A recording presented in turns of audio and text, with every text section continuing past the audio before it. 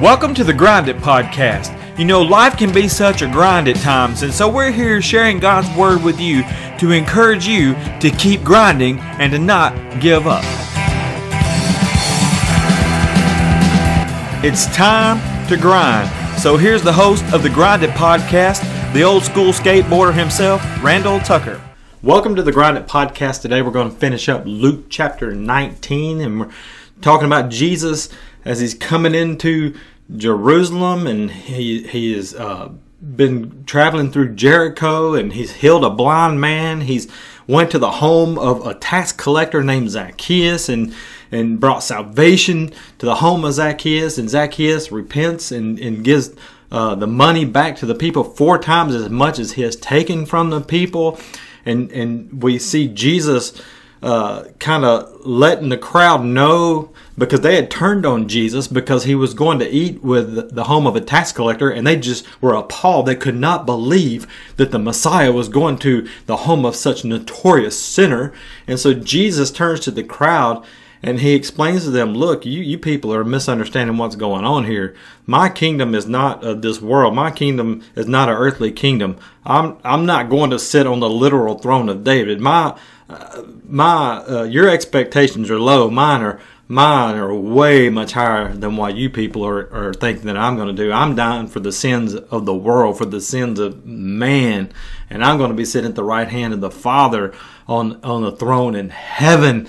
And so he tells them the parable of the nobleman, and the people didn't want to make him king, and so he says, look, y'all are just, your perception, your expectations is wrong of me. And that's going to show in a few days when he's hanging on the cross, and they're walking by and shaking their heads and berating Jesus and telling him to come down off the cross if he really is the Messiah, if he really is the Son of God, to save himself. And I mean, the two people who are crucified with Jesus are berating him.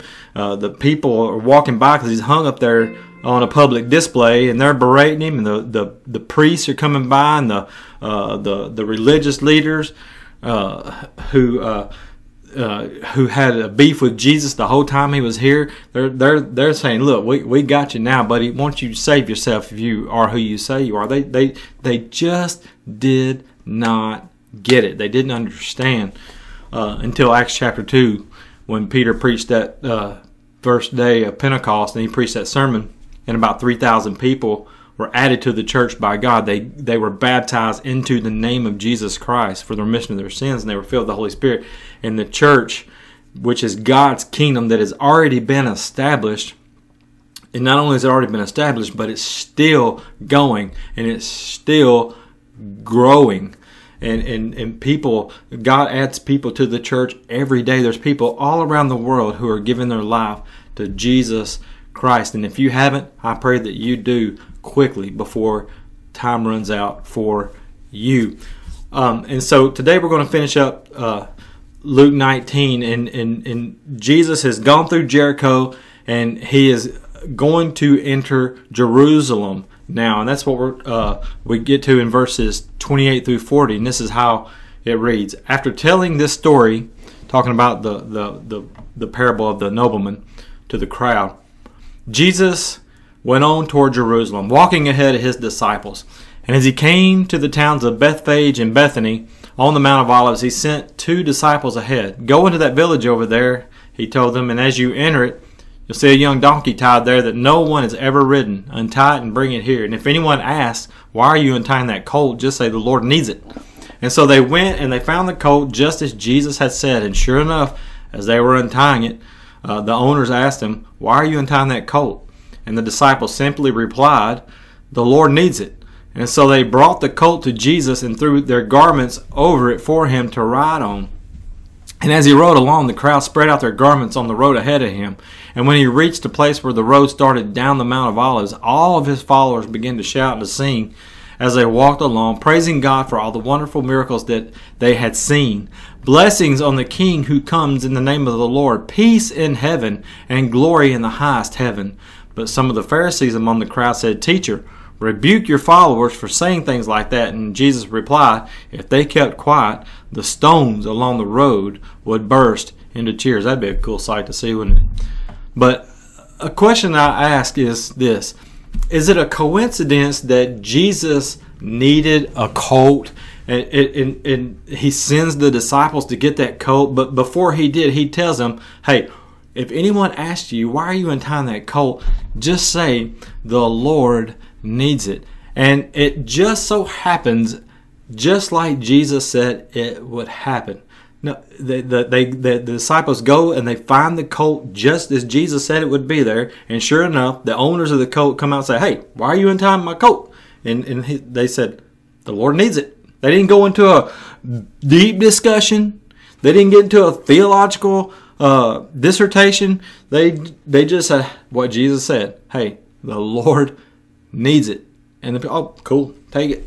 And they bring the colt, this donkey, to Jesus, a colt that has never been ridden before. It'd be wild, but yet it was tame when the Lord set upon it. Is this a coincidence? Absolutely not. In fact, it's a fulfillment of prophecy that is found in Zechariah 9:9 in the Old Testament. It says, rejoice, O people of Zion. Shout in triumph, O people of Jerusalem. Look, your king is coming to you. He is righteous and victorious. Yet he is humble, riding on a donkey, riding on a donkey's colt. I mean, look how detailed that is. And they just didn't get it. They're thinking earthly king. See, kings and mighty warriors, they rode these big stallions of horses, but not donkeys. Well, donkeys, they carry burdens. They're the work animal. They carry the workloads. Donkeys carry burdens. But see, Jesus, he's not a burden, but he was about to carry the burden of our sins on his shoulders because he knew he was about to be nailed to a cross and that he would be separated from the Father because of our sin, not because of his sin, because he never sinned, but he became sin.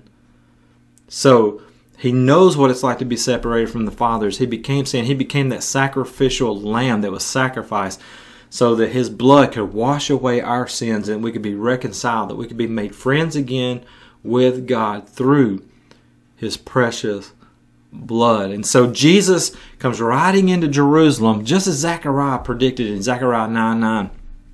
He comes riding into Jerusalem on this donkey, and he's praised as an earthly king would be. The people put their garments out on they put the garments on the donkey for Jesus to sit on, and then they take their garments and they laid them on the ground for the donkey to walk on, as if the donkey feet were going to get muddy or something. But it's a sign of royalty.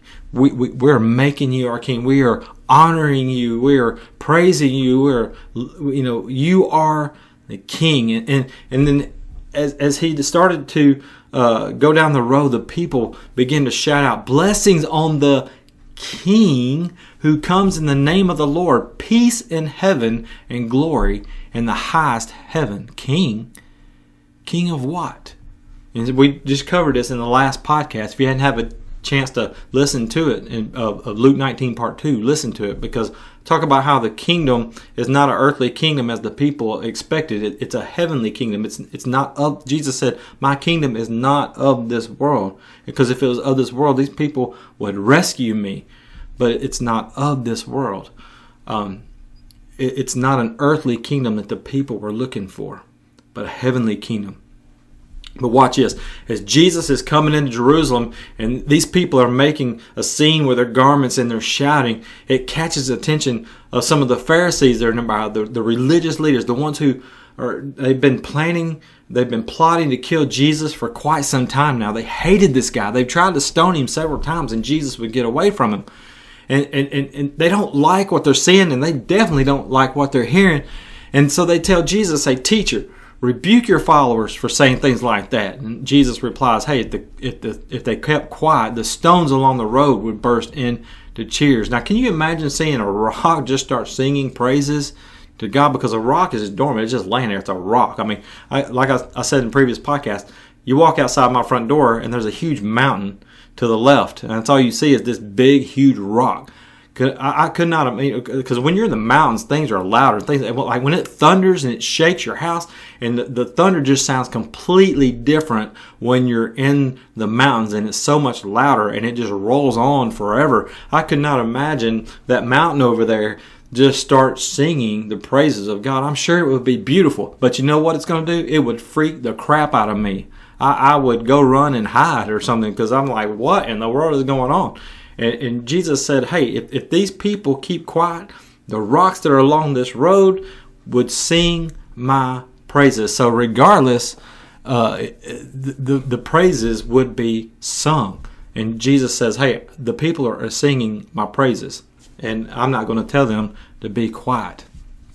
So typical Pharisees, they're still rejecting the very Messiah that they've been looking for a long time. And by the end of the week, when Jesus comes rolling into Jerusalem on this donkey, by the end of the week, these Pharisees are going to get what they've been desiring all along, that they would have Jesus killed. And despite the shouts and the praises and being treated like a king, Jesus' heart, as he's coming into Jerusalem, it was focused on the people. And that's what is so amazing about Jesus. He knew what he was about to face. He knew that the people would reject him, and yet, just out of pure love, he was focused on the people, the Jews at Jerusalem, and it just absolutely broke his heart. I believe more than the cross, as he was coming to Jerusalem. But he says in verses 41 through 44, as he came closer to Jerusalem and he saw the city ahead, he began to weep. And he says, how I wish today that you of all people would understand the way to peace. But now it's too late. It's too late for you. And peace is hidden from your eyes. Before long, your enemies will build ramparts against your walls and encircle you and close in on you from every side. And we'll talk about this in just a few minutes. He says, your enemy is going to crush you to the ground and your children with you. Your enemies will not leave a single stone in place because you did not recognize it when God visited you. How sad Jesus was as he was coming in Jerusalem, and he says, I've been around for 3 to 3.5 years pleading for you to quit rejecting me, to accept me as your Messiah. The prophets have talked about me for hundreds of years. They've written over 300 prophecies about me. You should be able to see this, but you can't. And you keep rejecting me, and now it's too late. And the enemy who you think I'm going to be delivering you from is going to come in and crush you like a rock into powder. There's not going to be a single stone left in place because you did not recognize it when God visited you. That's a sad verse. The people, God's chosen people, the Jews, with all the prophecies and the Word of God and all the promises from the Old Testament and all the history they had with God, they did not recognize when God visited them. And we see this all through the Old Testament. When God brought them out of Egypt, it was obvious that God was leading them by a cloud by day and a fire by night, and they just continued to reject God. And Moses would get frustrated with the people, and he would go off on the people, and he would just get so angry with the people because they would just continue to reject God over and over again. And in Judges 2:10 it says that they've gotten so bad they have forgotten all about God and His promises and His ways and His word, and they begin to live the way they wanted to live until we see God starts sending these prophets into them and warning them and warning them and warning them. This is going to happen if you don't repent, if you don't turn back to me. And I believe it's 2 Chronicles 36. It says there was no remedy.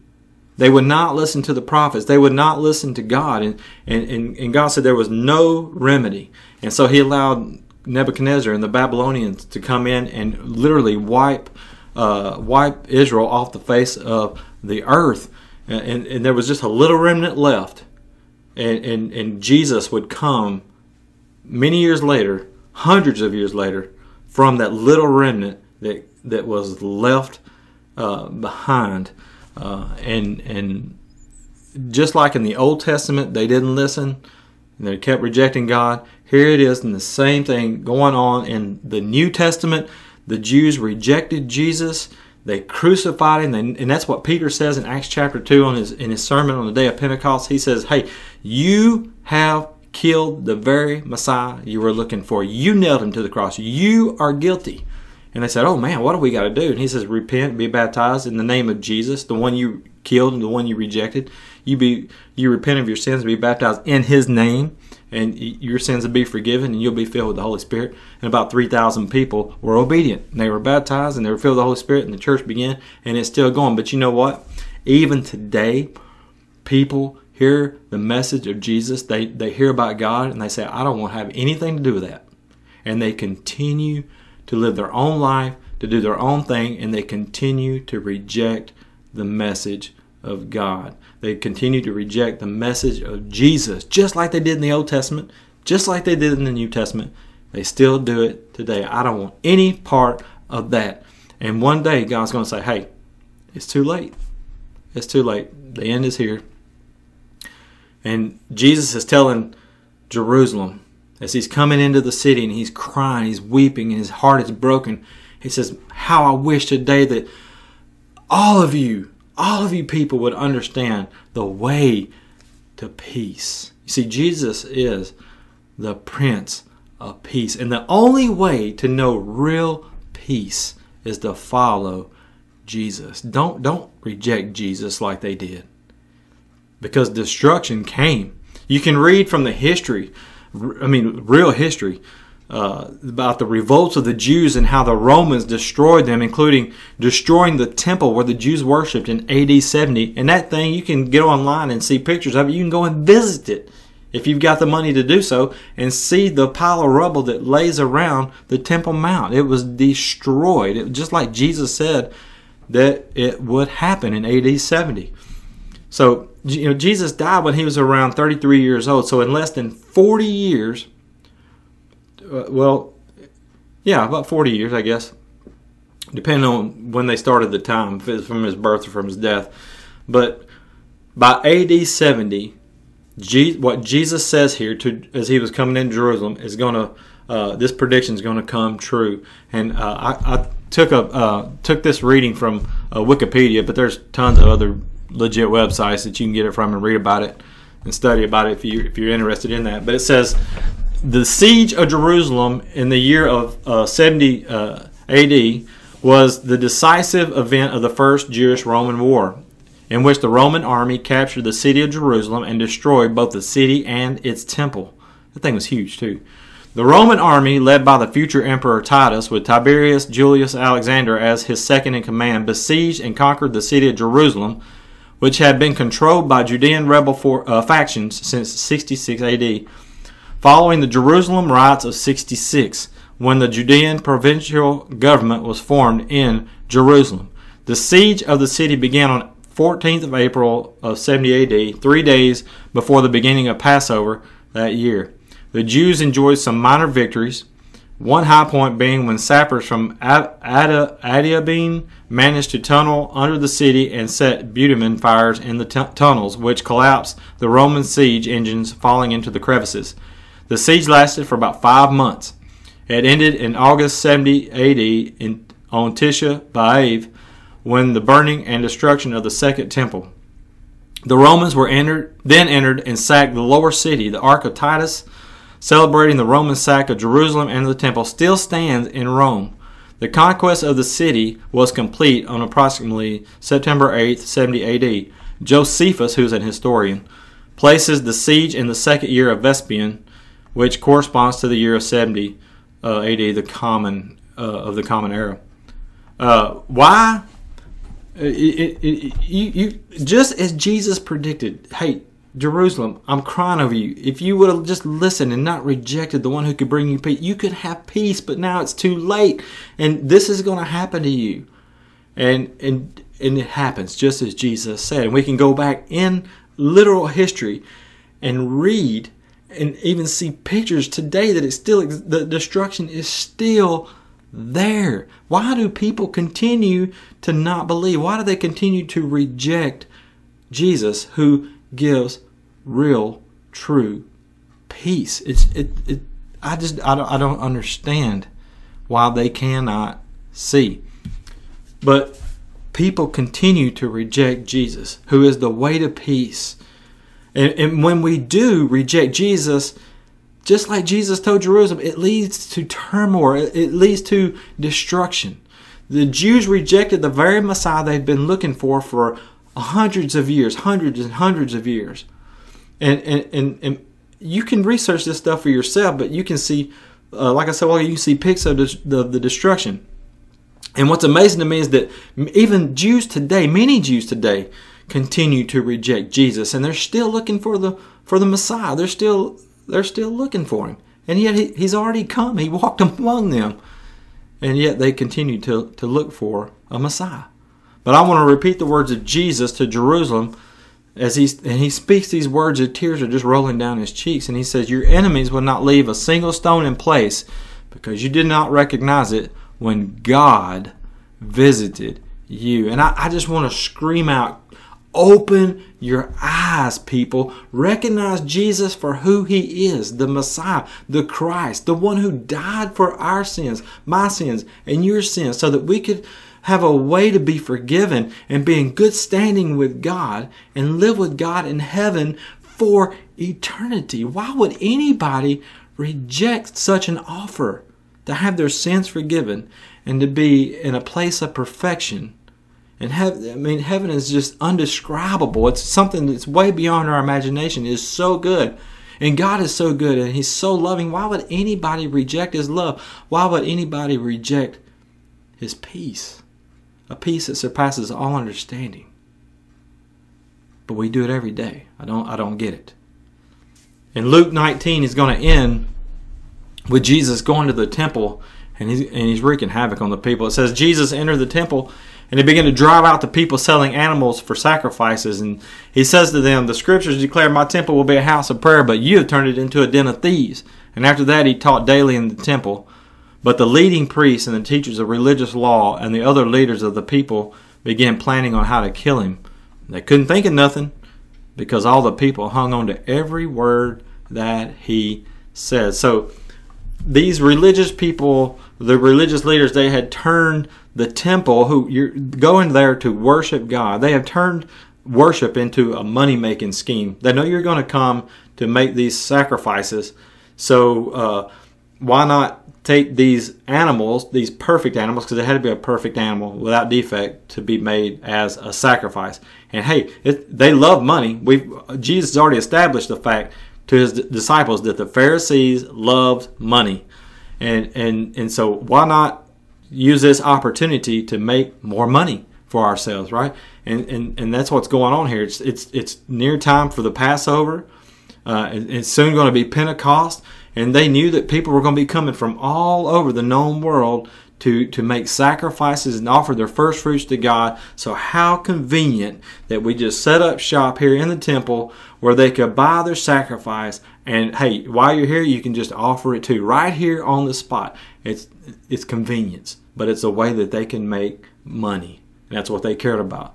And Jesus said, "I ain't have no part of this," and he's going to let them have it. And listen to John's account of this story in John chapter 2, verses 15 and 16. It says, "In the temple courts he found men selling cattle and sheep and doves and money changers seated at their tables. And so he made a whip out of cords and drove all from the temple courts, both sheep and cattle. He poured out the coins of the money changers and overturned their tables." This dude, he's hot.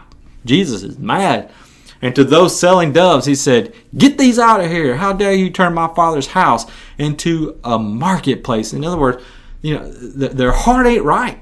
Their heart's looking for money, not for sacrifice. And they ought to be giving these sacrifices away to the people who are coming to make these sacrifices. So he gets angry. He literally takes time to go and make a whip, and he comes back to the temple and he starts whooping tail, man. He starts clearing house. And he didn't run and hide. After doing so, he comes back to the temple every day to teach the people who were willing to listen. And that tells me this, that Jesus was not a coward. He was definitely not a wimp. He was strong, and he knew no fear. But this would be confusing to the people, because and I talked about this in the last podcast, when he was hanging from the cross, they would come by and just say, "Look, save yourself. Come down from the cross if you really are who you say you are." We know that you've worked miracle after miracle after miracle. We know that you've raised the dead. We've seen Lazarus walking around. But hey, we're not going to believe you unless you come off the cross. Save yourself, then we'll believe you. I still don't think they would have believed. But they wanted Jesus to prove that he is who he says he is. But he doesn't, because it was God's plan for him to die for our sins. And we've talked about that in the previous podcast. But look at the ones who didn't care to listen to Jesus' teaching. It says the leading priests, the teachers of religious law, the ones who knew their Bible, they didn't want to have anything to do with Jesus. The leading priests, the teachers of religious law, and the other leaders of the people began planning on how to kill him. They wanted him dead. They've been trying to stone him to death for 2 or 3 years. Now they're plotting. They got him in Jerusalem now, so they can corner him and they can kill him somehow. They're going to try to scheme up a way to do it, but they couldn't think of nothing because all the people hung on every word he said. So these people who knew the law, they knew what the prophet said concerning the Messiah. Here is God in the flesh standing right before their very eyes, and all they can do is say, "Hey, I want to kill this guy. I want to come up with a plan to kill God because I don't believe he is God." I mean, these religious people, they hated Jesus with a passion. And the whole time they hated him, all Jesus had for them was love and compassion and mercy, and to offer them grace and peace. And the people that were there listening, who wanted to hear what Jesus was teaching in the temple, Luke says they hung on to every word. They ate it up. They couldn't get enough of it. And you hear, not in America. You don't see this very much in America. Preacher preaches 20, 30 minutes. That's it. We're conditioned with commercials and everything else, and we can't pay attention for longer than 20, 30 minutes. We got to get church over with and go home and go to our, do whatever we got to do. But if you go into third world countries or go somewhere else where people are hungry, where they don't, we have multiple copies of the Bible in our homes. 7 to 10 copies, I think, is the average number of Bibles that are in American homes. But you go into countries where they can't even get a copy of the Word of God, or it's illegal to have a copy of the Bible. And if you do have a copy of the Bible, you can be put in jail, even killed for having a Bible. But if you go there, then the church is underground, or in some places where the church isn't underground, and they do have copies of the Bible, but they're so hungry, they'll ask the preacher to preach not for an hour, not for 2 hours, not for 3 hours, but all day long. And what happens is they're so hungry, they just sit, and it's like 100 degrees, and it's hot. There's no air conditioning, but yet those people just sit there all day long from the time the sun comes up to the time the sun goes down, and even longer. And they won't let the preacher quit. And you have to have multiple preachers. They're just so hungry. They can't get enough of Jesus, and they want to hear about God and the Word of God. They're so hungry. And that's the way it was when Jesus was going back to the temple and he was teaching the people the ways of God. And they were listening intently to Jesus for hours upon hours upon hours, and they were just soaking it all in. But little did they know, in just a few days that opportunity would be gone, because Jesus would be dead. And these people would be really, literally freaking out because they thought he was the one. They misunderstood. And we talked about that in the previous podcast. But I just want to say this before we go. Don't be like the religious leaders, even the priests, who they just refuse to listen to Jesus despite all these great things that Jesus did and these teachings that Jesus gave. They rejected Jesus. They rejected his teaching. They were jealous of Jesus because they wanted power and they wanted to be in the spotlight. And here comes this ordinary looking dude and claiming that he's from God, and he's trying to teach not in the authority of Moses like the religious leaders was, but he's being the authority, and he's saying he's from God. And despite having all of the Old Testament to study, and they knew the Scriptures, the Old Testament Scriptures like the back of their hand, and having over 300 prophecies about the Messiah that they would know and could see literally Jesus fulfilling all these prophecies, they rejected Jesus. And as Jesus was coming in Jerusalem, he's telling Jerusalem, it's too late. You have rejected God. You have rejected peace. And now destruction is going to be coming upon you. And that's exactly what happens if we choose to reject Jesus.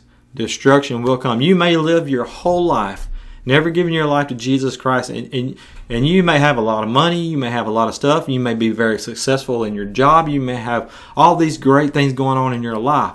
But what are you going to do when death comes knocking on your door and you take your last breath? All that stuff is going to be left behind. You cannot take it with you. And when you cross over from this life into eternity, where are you going to go? Because if you don't have the blood of Jesus Christ, you're going to be separated, washing away your sins. If you don't have the blood of Jesus Christ washing away your sins, you are going to be rejected by God. He's going to say, I never knew you, you workers of iniquity. I have no relationship with you. And you're going to be separated from God for eternity into hell. And you're going to be in torture and torment and destruction. Where the Bible says where the worm dies not. You're just going to be eating at you all the time for eternity. Saying, why did I have the opportunity, but yet I rejected the very one who loved me enough to die on the cross for my sins? Why would I reject such love? Why would I reject his peace? Why would I reject his grace and his mercy and his compassion? Why? And you'll never have a second chance. But right now, if you're here under the sound of my voice, you have a chance. Don't reject peace. Don't reject Jesus, who loved you enough to die on the cross for your sins. Just give him your life today. Be obedient to what he says. On the day of Pentecost, when Peter preached that sermon, and he says, hey, you are the very ones who crucified Jesus. Your sins nailed him to the cross. And they said, oh my goodness, they were convicted. They realized they had made a big, huge mistake. And they said, what do we got to do to correct us? What do we got to do? Just tell us. And Peter says, repent and be baptized, every one of you, in the name of Jesus Christ for the remission of your sins, and you will receive the gift of the Holy Spirit. For this promise is unto you and to your children and all that are far off. And that is us today. We are all those that are far off. And the message has not changed. Jesus is still offering salvation. The gospel message is still being sent. Are you going to choose to reject Jesus? Or are you going to choose to accept Jesus? And if you need help in making that decision, please contact me at thegrinditpodcast@gmail.com, and I will help you in any possible way that I can. I will answer any question that you have. And if I can't answer it, I'll find somebody that can. And if you're not in my area, I'll find somebody that is in your area and send them to you to get you the help that you need to be a follower of Jesus Christ. If I can pray with you in any kind of way, please send me those prayer requests to that same email at thegrinditpodcast@gmail.com, and we will pray for your needs and your situations. But if you do know Jesus Christ as your Lord and Savior, and you do have the peace that God gives, I pray and I pray and I pray that you are sharing that message with others who need that same peace and that same salvation that you have. God bless you today. Thank you for listening to the Grind It Podcast. Thank you for sharing the Grind It Podcast with your friends and your family and your co-workers. Because when you share the Grind It Podcast, you're sharing Jesus, and you'll be blessed for doing so. God bless you, and keep grinding. Thank you for listening to the Grind It Podcast today. May God bless you. If you have any comments or questions, you can email them to us at thegrinditpodcast@gmail.com. If you would like Randy to come and speak at your church or your next event, you can contact him through that same email address. Also, I would like to thank Jodie Foster's Army, also known as JFA, for their song ABBA, as we use for our intro and our outro off their untitled 1984 album. May God bless you, and remember, keep your eyes on Jesus and keep grinding.